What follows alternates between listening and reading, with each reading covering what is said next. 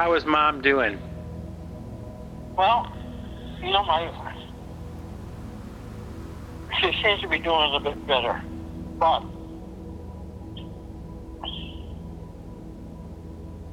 I got my mouth full of almond joy now. Wait just a second.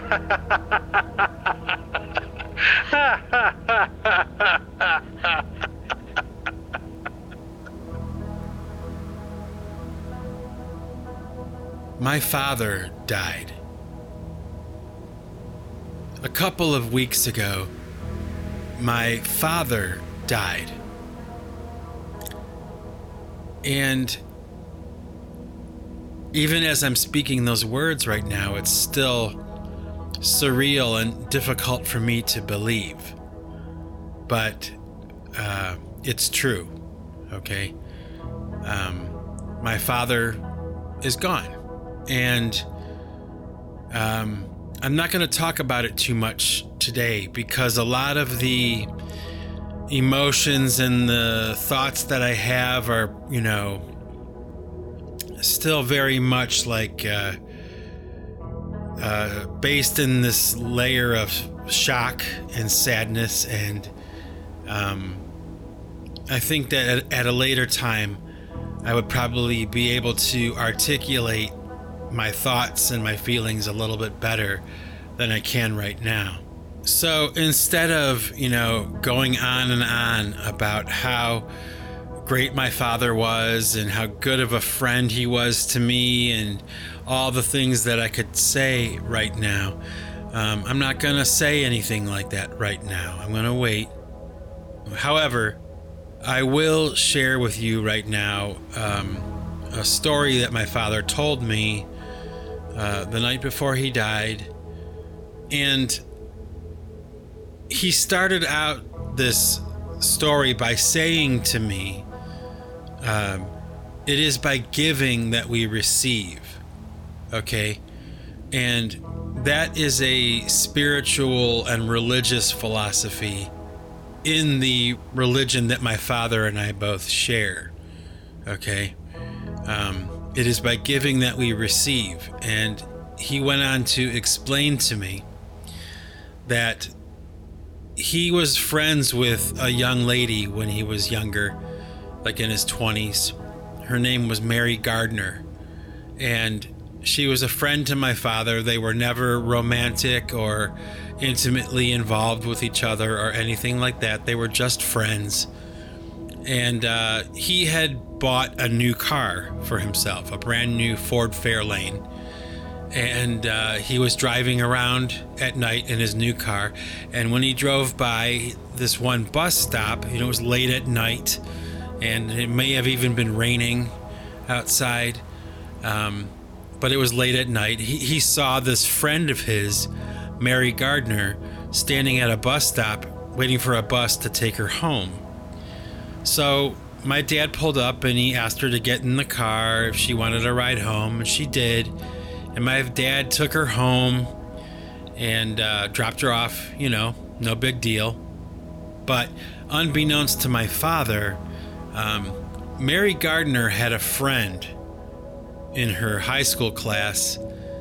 And the next day, because my father had been so kind to her, she suggested to her friend at school that she might be interested in this guy, okay? Because, Mary Gardner was just friends with my dad. They were just friends. They weren't romantic or anything. So this Mary Gardner lady set my father up on a date with this friend of hers, and that was my mother. So the message from my father, okay, the moral of the story, I guess, was that from that small act of kindness, this is what my father said to me now, okay? From that small act of kindness, giving that girl a ride home that one night, that one split-second decision where he could have just drove past her, right? Or he could choose to stop and see if she needed help or if she needed a ride home. That from that one small act of kindness came the life that my father would go on to lead. and it was a happy life. That was part of the message, was that from that one act of kindness, he got a marriage, he got a happy family, grandchildren, great grandchildren, a happy life. And I don't know. It's it moves me, especially explaining it to you, my happy innovators, right now. It is by giving that we receive. I guess it's kind of like, if you want to keep what you've got to give it away, right? So there's a lot of things I could say about my father right now. There's a lot of things that I think are important to talk about with this man, who was the kindest person I've ever known. And I know that everybody says that about their dad, their father. Because there's a difference between being a father and a dad. It's not the same thing. A father is like, the person that you're born from, but a dad is really the person who is interacting with you throughout your life, at least in my opinion. And there's so much I could say about this guy, but I won't right now. I'm gonna save that for another podcast, maybe a couple months down the road or something, after I've thought about everything and kind of grieved and absorbed all the information and all the things that just happened, all the things that I went through in the past couple of weeks. And so that's that. I lost my father. Really the greatest man, the kindest man I've ever known. And I'm just sad that I know right now, for the first time in my life, that I'm never going to get a chance to talk to him again. And that's that. So, anyway, we're all getting ready for Turkey Day here in the United States of America. And, Thanksgiving Day in America, it's a big day. Actually, it's just kind of sinking in right now that really, this is going to be my first Thanksgiving without my dad around. Unfortunately. But, like I was saying, everybody around here, everybody here in the United States is getting ready for this holiday. A holiday that's really centered around family and that kind of thing, a lot of good food, reconnecting with family and friends, kind of getting ready for Christmas, getting into the spirit of the season. Of course, Black Friday, the day after Thanksgiving, when people, go shopping, famously. You got to get that heavy dose of consumerism, stuck in there for the holidays in America, What would a holiday be without spending, a shit ton of money on stuff? And that's okay. It's all in good fun. And, I was asked by a lot of my family back in Cleveland, like, what am I going to do for Thanksgiving? It's like a pretty typical question for me, because I don't do anything with them. I'm usually at home, and they're far away. So they ask, and I have to say to them, like, we're not really going to have turkey because, here in the United States, turkey is the traditional meal that is cooked on Thanksgiving. It goes way back to God knows when, the American Thanksgiving table has a turkey on it with usually mashed potatoes and gravy and corn and traditionally like cranberry sauce. My wife and I don't really do that anymore. We don't do the turkey thing anymore, which is kind of a funny story because, you know, I can't eat turkey anymore. The thought of eating turkey makes me want to Ralph, you know, it makes me want to just puke. Why is that, you ask? Well, I'll tell you. It's a pretty funny story. A few years back, you know, back in the day when my wife and I used to get, you know, for the two of us, we would get like a medium-sized turkey, and we would shoot the works, you know, gravy, mashed potatoes, all the stuff I mentioned, right? Cranberry sauce, you know, all the fixings for a normal, traditional Thanksgiving dinner. But, you know, typically after Thanksgiving is over, there's a lot of leftover turkey, and that's become part of the American tradition as well. You know, like what to do with your leftover turkey. So a few years back, I had the idea that what I wanted to do was try to make turkey enchiladas. Okay, thinking to myself, like, okay, you know, turkey is white meat, chicken is white meat. You know, how different can it be? How bad could it be? Right? Oh my gosh. My happy innovators.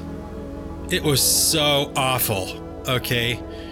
The taste of a turkey enchilada is so gross and so bad, okay, that after having eaten just part of one turkey enchilada, okay, I can't eat turkey anymore. I mean, the thought of eating turkey turns my stomach, even right now, just talking about it. It is so gross, and it was actually pretty funny in hindsight, you know, because it's like, you know, I tried, right? It was an experiment. I didn't know for sure how it would turn out. And, you know, sometimes when you do an experiment, it doesn't go so well, you know, and this was definitely one of those situations. And both me and my wife, I mean, we can't even think about eating turkey without getting sick to our stomach. And if you were to put turkey like in front of me right now, like under my nose, I would probably throw up. Yeah, I would hurl, you know. So yeah, I thought I would share that little anecdote with you today. I thought it was pretty funny. The moral of that story, I guess, is don't make turkey enchiladas. It ruined turkey for both me and my wife, probably for the rest of our lives. Hopefully not. Hopefully we'll have that moment where we come around again to eating turkey, but I don't see it in the future. So, you know, normally what we do now is just kind of like, what is our favorite thing to eat right now? That's what we'll have for Thanksgiving dinner, and that changes every year. You know, probably changes every couple of months, really. You know, what's your favorite thing to eat? I guess if you're listening to this podcast, wherever you are, and you feel so inclined, maybe you can share in the comments what your favorite thing to eat is right now, today, right now. Even though it might change, even though in the past it was different, what's your favorite thing to eat right now? And let me think here, what would be my favorite thing to eat right now? I think that I would have to say that at this very moment, my favorite thing to eat right now would be pizza. You know, American style pizza with pepperoni and sausage, but not the sausage that's sliced. I want the crumbled sausage. I like that better. Oh man, just thinking about that right now makes my mouth water, you know? I mean, don't you just love pizza? I can't be alone in this, right? I mean, it's like, it's such an amazing symphony of flavors, you know, a nice hot slice of pizza, you know, with the sauce and the cheese and the crust and all that. Do you know what I mean? You have to know what I mean, especially now, like right now, this time of year. I mean, this is football season. You know, there's pizza all the time, you know, at this time of year in America. I mean, people are just eating a lot of pizza, I'm sure. And I'm no exception. I love a nice hot slice of pizza, maybe a couple slices, and a nice cold drink, you know. You give me that, that does me just fine. I'm set for a while. And I tell you what, talking about it right now, it makes my mouth water. Just thinking about it. What I would give for a slice of hot pizza right now. I'm gonna have to order myself some soon. Oh, food. Oh, the holidays. Oh, all the things that come along with it. You know? I gotta say, it's it's the first Thanksgiving where things have changed for me. Things are different now. And that's a little bit difficult to accept, but, you know, what can we do? We have to move on, you know? It's kind of like, you know, the people who lost all that money in the FTX scandal or whatever it was. I think it was FTX. The guys who did the Bitcoin thing and they stole all that money from all those people, you know? It's like you just have to accept the fact that you were part of a Ponzi scheme and that you lost your ass on, you know, the greed of some other person or the mistake that somebody else made with your money. And, it's such a big deal right now in the news and everybody's talking about it, you know? And, you know, I see something like that come across my radar and I have a few thoughts about it, really, at this point. I'm 51 years old, so I've seen this kind of Ponzi scheme bullshit, you know, a few times in my life, and particularly maybe a little bit more over the past maybe 10 or 20 years. You know, we had the whole Enron thing and then the housing bubble back in 2008, and you know, there's just no shortage of people that are, you know, financial predators looking for an opportunity to make a buck, you know? And so like that's the first thought that I have when I hear that something like that happened. I mean, I knew it. I knew as soon as I heard people talking about like cryptocurrency, Bitcoin, all that kind of stuff, and you need to invest, and it's such a great opportunity. It's like I just ignored it, you know? And that may sound like, you know, I'm a dinosaur, right? Like, what do I know about the future and technology and all that stuff? I think it's bullshit. As soon as I saw that kind of thing, I'm like, that is a total scam. It's a scam. It's another Ponzi scheme. It's a pyramid scheme. You know, yeah, in the short term, it may look legit. In the short term, it may serve to benefit some people, you know, but it's just a matter of time. You know, I have this theory about money. I suppose that's what I should be talking about really right now. You know, this idea with money, that money makes people act really strange. Okay, money makes people do really weird shit. Okay? And that's why we keep seeing these Ponzi schemes where people are investing like their life savings in some cases. And you know, it's a scam. Like they're gonna lose everything. But there's that hope, you know, that they're gonna make more money. They're gonna turn their investment into more money. And from my experience, unless you play conservatively, like you gamble conservatively with your money, you're gonna lose. I mean, you're gonna lose. The house always wins. Remember? That's lesson number 1 in Las Vegas. The house doesn't lose. In the end, the house wins. So I see this FTX guy popping up on TV. I forget what is his name? Bankman-Fried? Bankman-Fried? It's kind of like Bernie Madoff, you know? Think about it. I mean, if you're a child of the 70s, you're probably familiar with the idea, like in porn films, you know, or like with Playboy, you know, centerfolds, they would change their name, you know, to something ridiculous like Christy Canyons or Peter North, you know. It was kind of like what, like a contest to see who could come up with the funniest name? You know, Dirk Diggler, you know? Porno names, right? Well, think about it. With all of these Ponzi schemes now, okay, the person that they push like front and center is like some ridiculous character, okay? Like Bernie Madoff and, you know, Bankman Fried, you know? If you can't see through that, my happy innovators, I can't help you, you know? It's pretty obvious to me that it was a scam from the beginning. And if you got wrapped up in it, really, you really believed it, you really wanted to get rich quick, and you wanted to make lots and lots of money, and that's where your focus was, you're going to get burned. You know, it's going to happen. And it did. And you know what? I'm not glad it did. I'm not celebrating this idea that these people lost everything. I mean, that is an absolute disaster. I mean, that's not a game.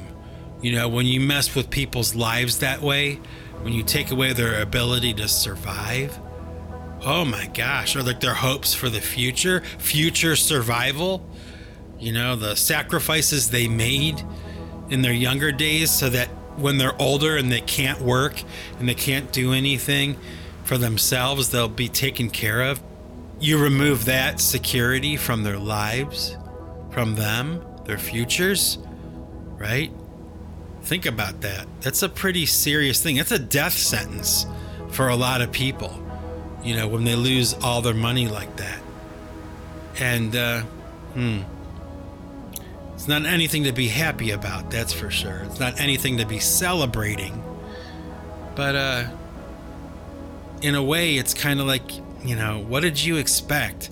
Haven't you learned by now? Like my father-in-law always used to say to me and to my wife, you know, there's no such thing as a free lunch. You know, it's never, when somebody's offering you the world, you know, or something amazing for free, you know, it's usually too good to be true. You know, you need to be skeptical. And, I don't know.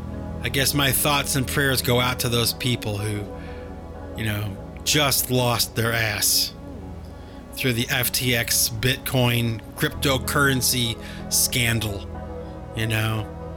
Oh well. I was much more satisfied with the GameStop thing. Do you remember that a couple of years ago when all those like small time investors started to flood GameStop? You know, they started to buy it up in order to inflate the price or whatever for the stock, and they wound up basically doing what all the big heavy hitters on Wall Street were doing to everybody else for ages. You know, whether it was moral or illegal or whatever, they didn't care. They did it. And it's so funny, you know, when they have it done to them, you know. I mean, so typical with the human condition and human behavior that when somebody is doling out punishment or suffering to other people, oh, God forbid they get a taste of their own medicine, you know. And it's just a crime and an outrage when someone does it to them, you know. Oh, it makes me just laugh. I laugh when I see it, you know. When somebody's like a bully or somebody's doing the wrong thing to people and somebody winds up doing the same thing to them, and oh, the outrage, you know. It's criminal what they're doing, you know. This isn't right. There should be rules against this. It's like, yeah, there are rules against it. Rules that you and all your cronies have been breaking forever, you know, and not giving a shit what happens to the small, like little people that are investing and trying to get by and trying to make it, you know, trying to turn their future into something that's a little more comfortable for them, you know. And I don't know, I just think it's just so funny. That's been my experience, that You know, when people get a taste of their own medicine, they hate it, you know. It's one thing to be a bully and to have things go a certain way or whatever, but, you know, God forbid it happen to them. Has that been your experience too? Probably. I would imagine that I'm not alone in that thinking. I think it's absolutely hilarious and absolutely ridiculous too, at the same time. You know, and another thing about this FTX thing and these scandals, you know,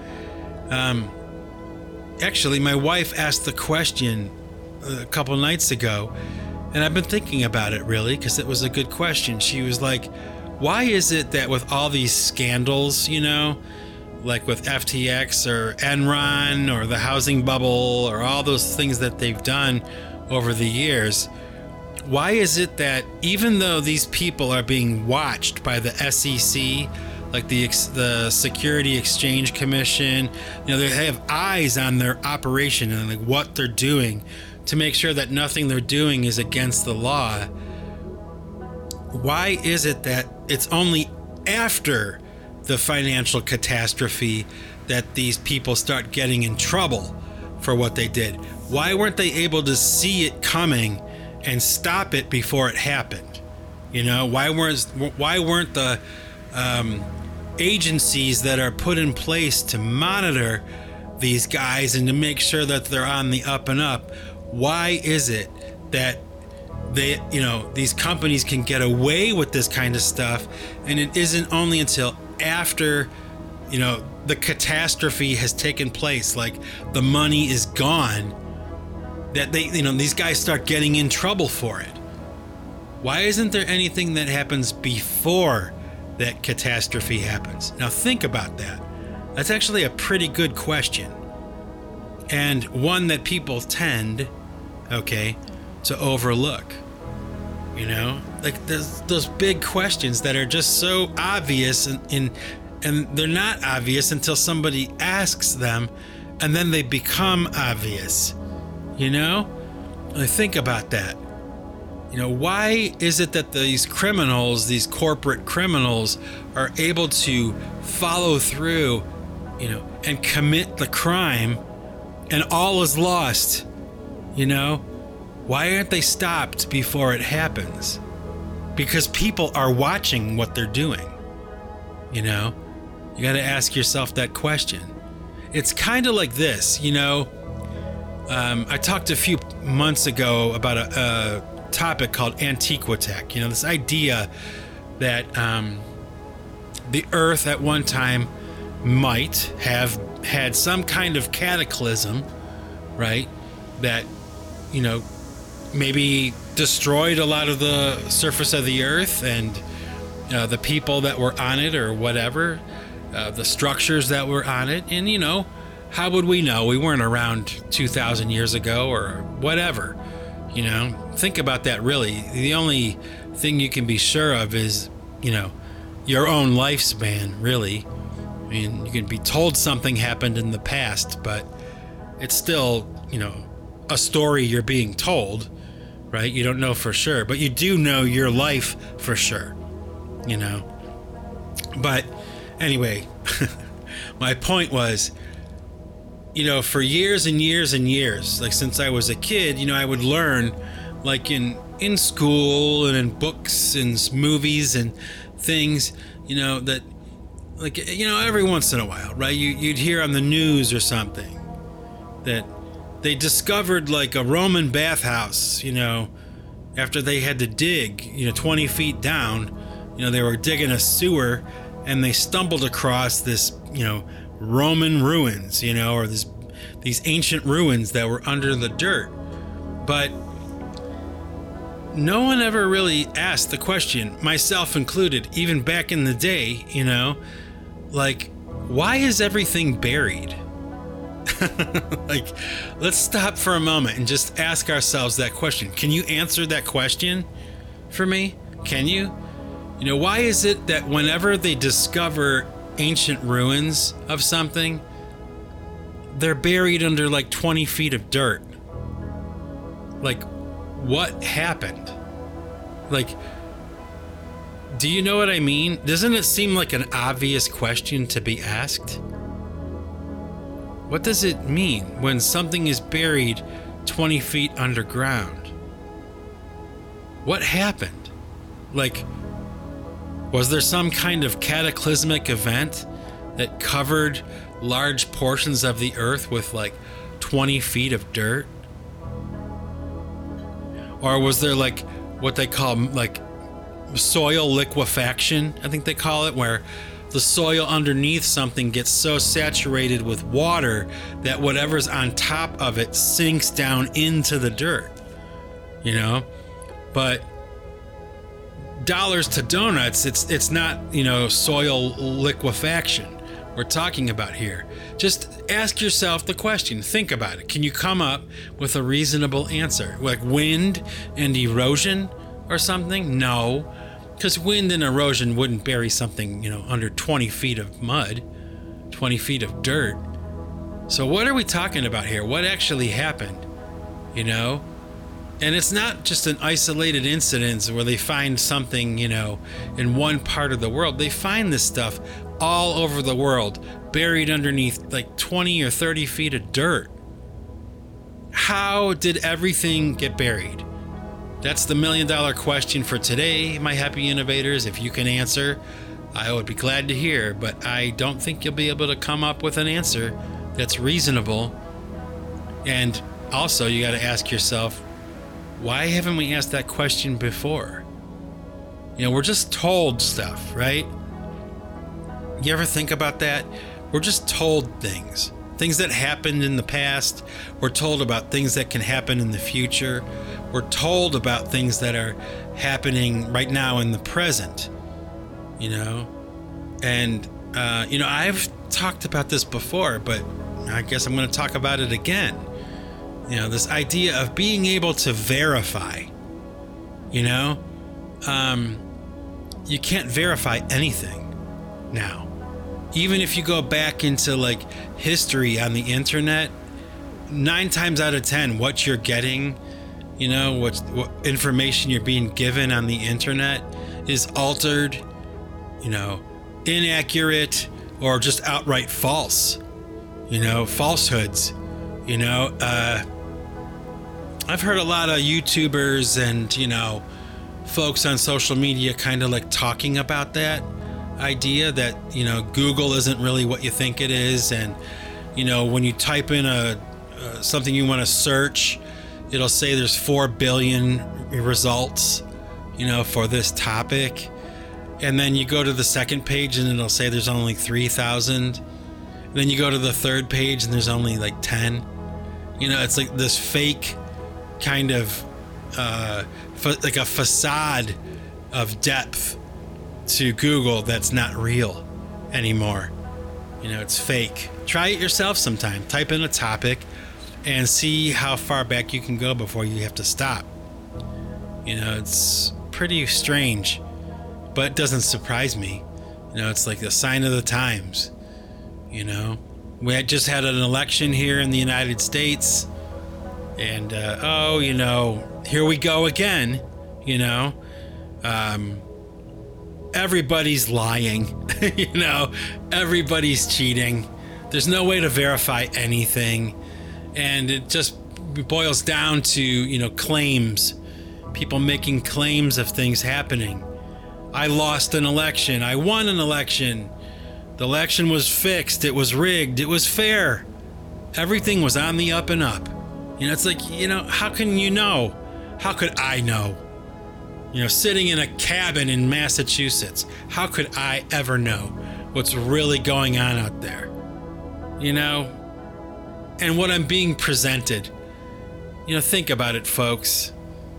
We really need to start thinking for ourselves, right? And just kind of, you know what, living in the moment. Forget about the past, forget about the future, and think about right now. Where are you right now? Where am I right now? How are we doing right now? You know, is there anything we need? Of course, there's always things that we want. I mean, we always want something, but is there anything that we really, really need right now? Maybe that's what we should be focused on. I don't know.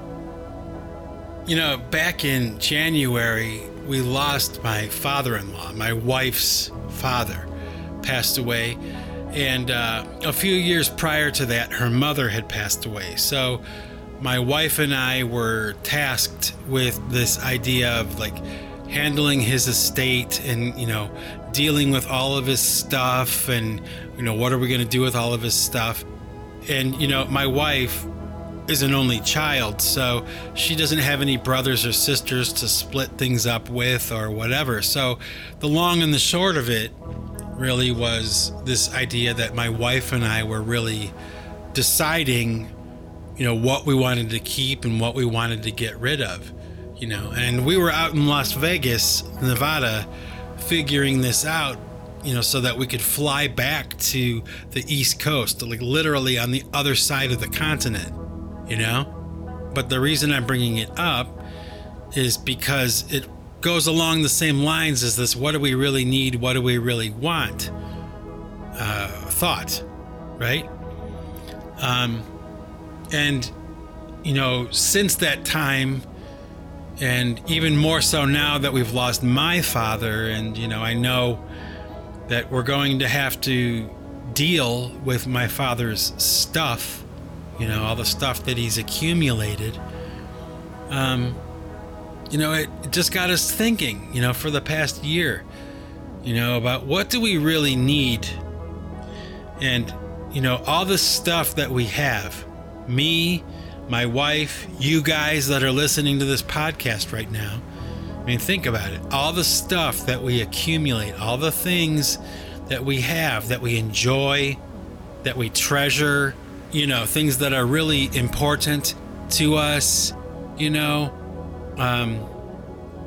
we can't take any of it with us when we leave here. You know, what a thought. You know, we enter the world naked with nothing, and then we exit the world with nothing. You know, we can't take any of this stuff with us. Think about that. There's like the door into life and the door out of life, and you go in the first door with nothing and you leave the next door with nothing. Everything that you thought was important, everything you thought was meaningful or brought back memories or reminded you of someone or a time or things that you worked hard for, and you know, you invested all of your energy, your time, and maybe even your money into, we don't take any of it with us, you know.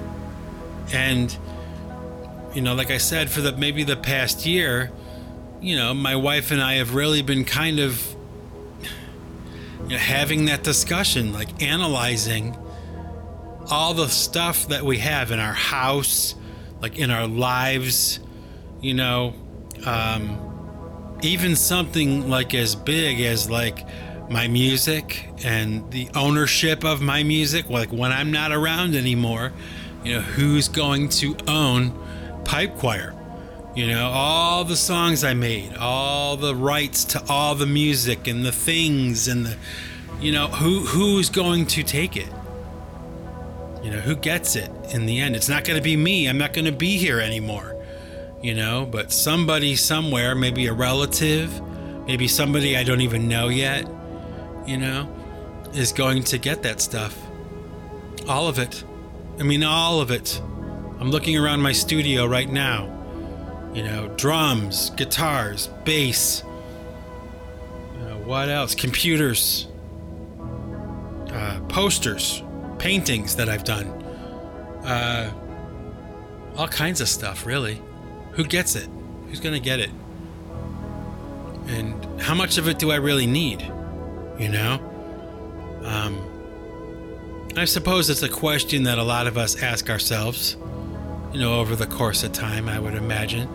It's realistic to think that, you know, that most of us look around in our lives and think about what we really want and what we really need, you know. And then, of course, you got those people that are like hoarders, you know. It's a phenomenon I don't quite understand, but I guess I do accumulate a lot of junk, a lot of stuff that I don't really need, Huh. What a thought, though, isn't it? To live out a human existence and to, take a look around you, right where you're sitting right now, listening to this podcast.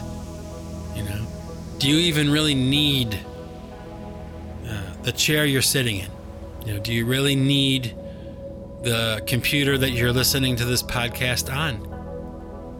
Or the phone or whatever, How much of what we take into our lives is stuff that we really don't need?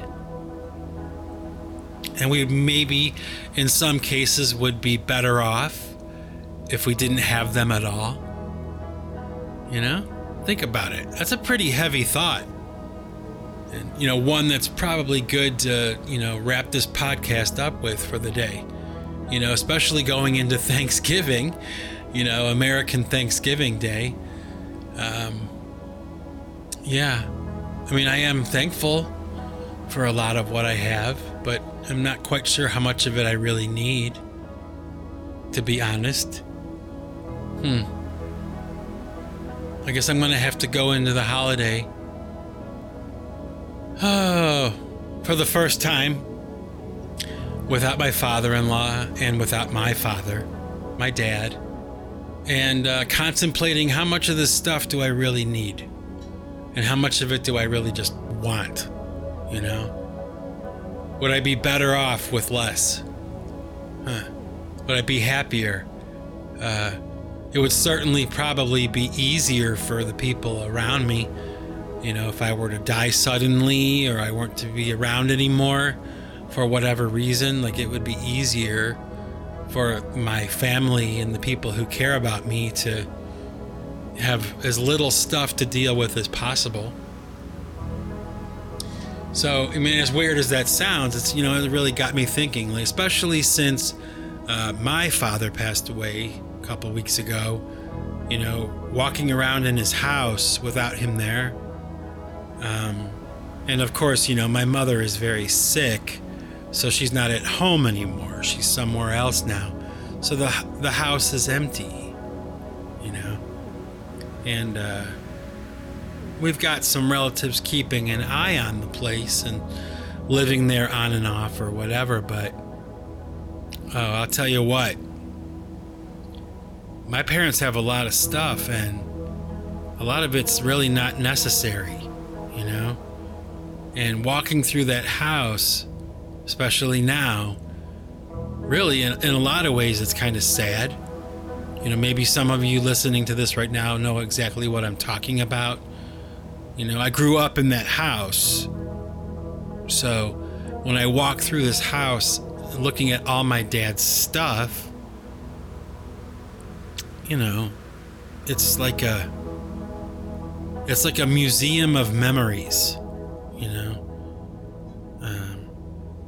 all these things from the past, all these things that I had forgotten about, these little things, the knick-knack that's on the shelf, or the book that's on the table, or the plant in the corner, all those things. It's like,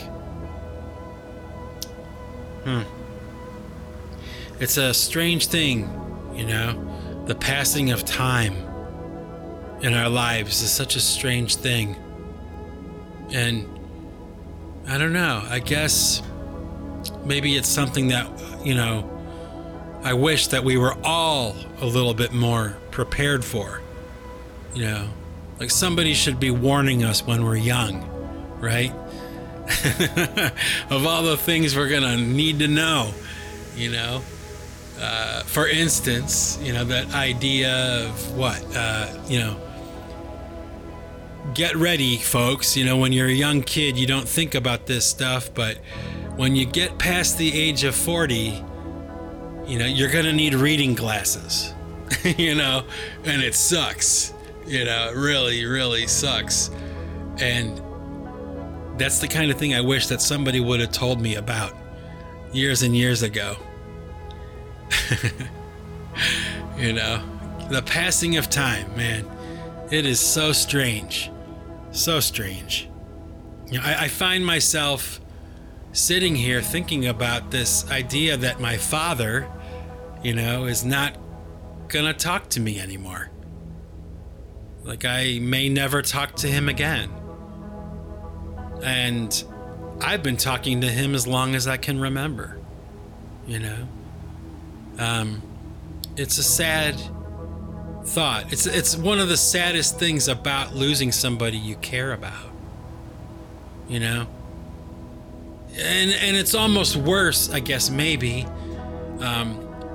like having known somebody for a really long time and losing them, as opposed to having known them for just a short time and losing them. There's so much more to miss, and it seems to me anyway, like every day that passes by, I remember something else that's never gonna happen again.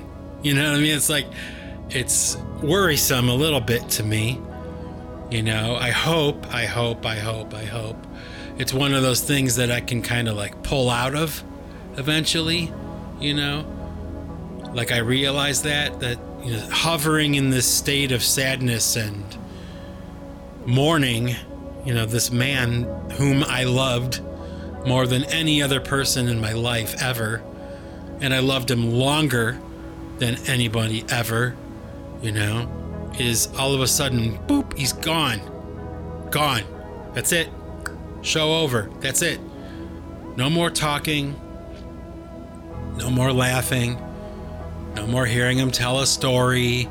No more cracking jokes about the Cleveland Browns being awful. No more talking about anything like that anymore. Because he's gone. So I hope this feeling I have doesn't last forever. I hope not. I wanted to mention to you, my happy innovators, really quick today, in amidst all the stuff I'm talking about today. Just recently, and lately, I can say, I've been getting a lot of questions from people about stuff that I've made, the songs I've made, the lyrics, or the videos, or the things that I've done. What does it mean? Or whatever. How long did it take to do it? All kinds of questions. And, I get the impression from the people who are asking that they're like apprehensive to ask me questions. Like I might not want to answer, or I might have a problem with them asking. So I figured it would be a good idea. In this podcast right now, I'm going to tell you all, one and all, that it's okay if you have questions for me, ever. So if any of you happy innovators that are listening to this podcast right now ever have any questions for me about anything at all, you should feel free to send me an email at pipechoir@gmail.com. That's pipechoir@gmail.com.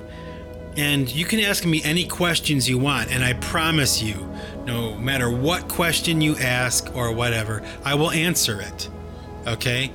So, again, if any of you listening to this podcast right now ever have any questions for me, Mike Bostwick from Pipe Choir Records, PC3, PC1, all the stuff I do, the Singularity podcast, any questions you have, okay, anything about anything I do, you can just send your questions to pipechoir@gmail.com, and I promise you I will answer. Okay, I will respond to you. Just saying. Anyway, my happy innovators, I think I'm going to call it a day. I think I've depressed everybody enough. I'm sorry if I did. The point is really with these podcasts is to try to give you something to listen to and to maybe bring you up a little bit in your day. So I'm sorry if I didn't achieve that today. I'm sure you'll forgive me. I mean, come on. Give me a break, right? But with that, my happy innovators, one and all, thank you for listening to all of my rants, all of my ranting. And Remember, folks, it is by giving that we receive. And in other words, if you want to keep what you've got to give it away. Take it easy, everybody.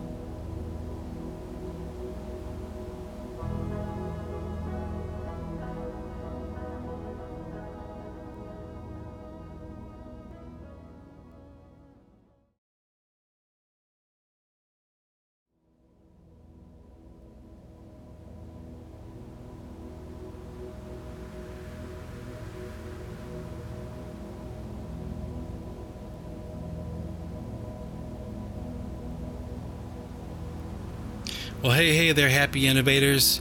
Thanks for sticking around to the end of the podcast to hear some music. So today, what I'm going to share with you is a song from the Pipe Choir album, The Wrench and the Rubicon, that I released, probably about a year and a half or 2 years ago now. I'm going to share with you a song called Anatoly. And, the reason that I want to share this song with you today is really simple.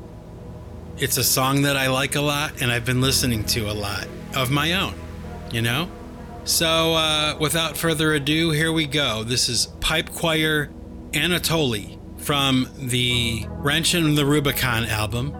And it's just a song that's one of my favorites. So check it out. Here we go.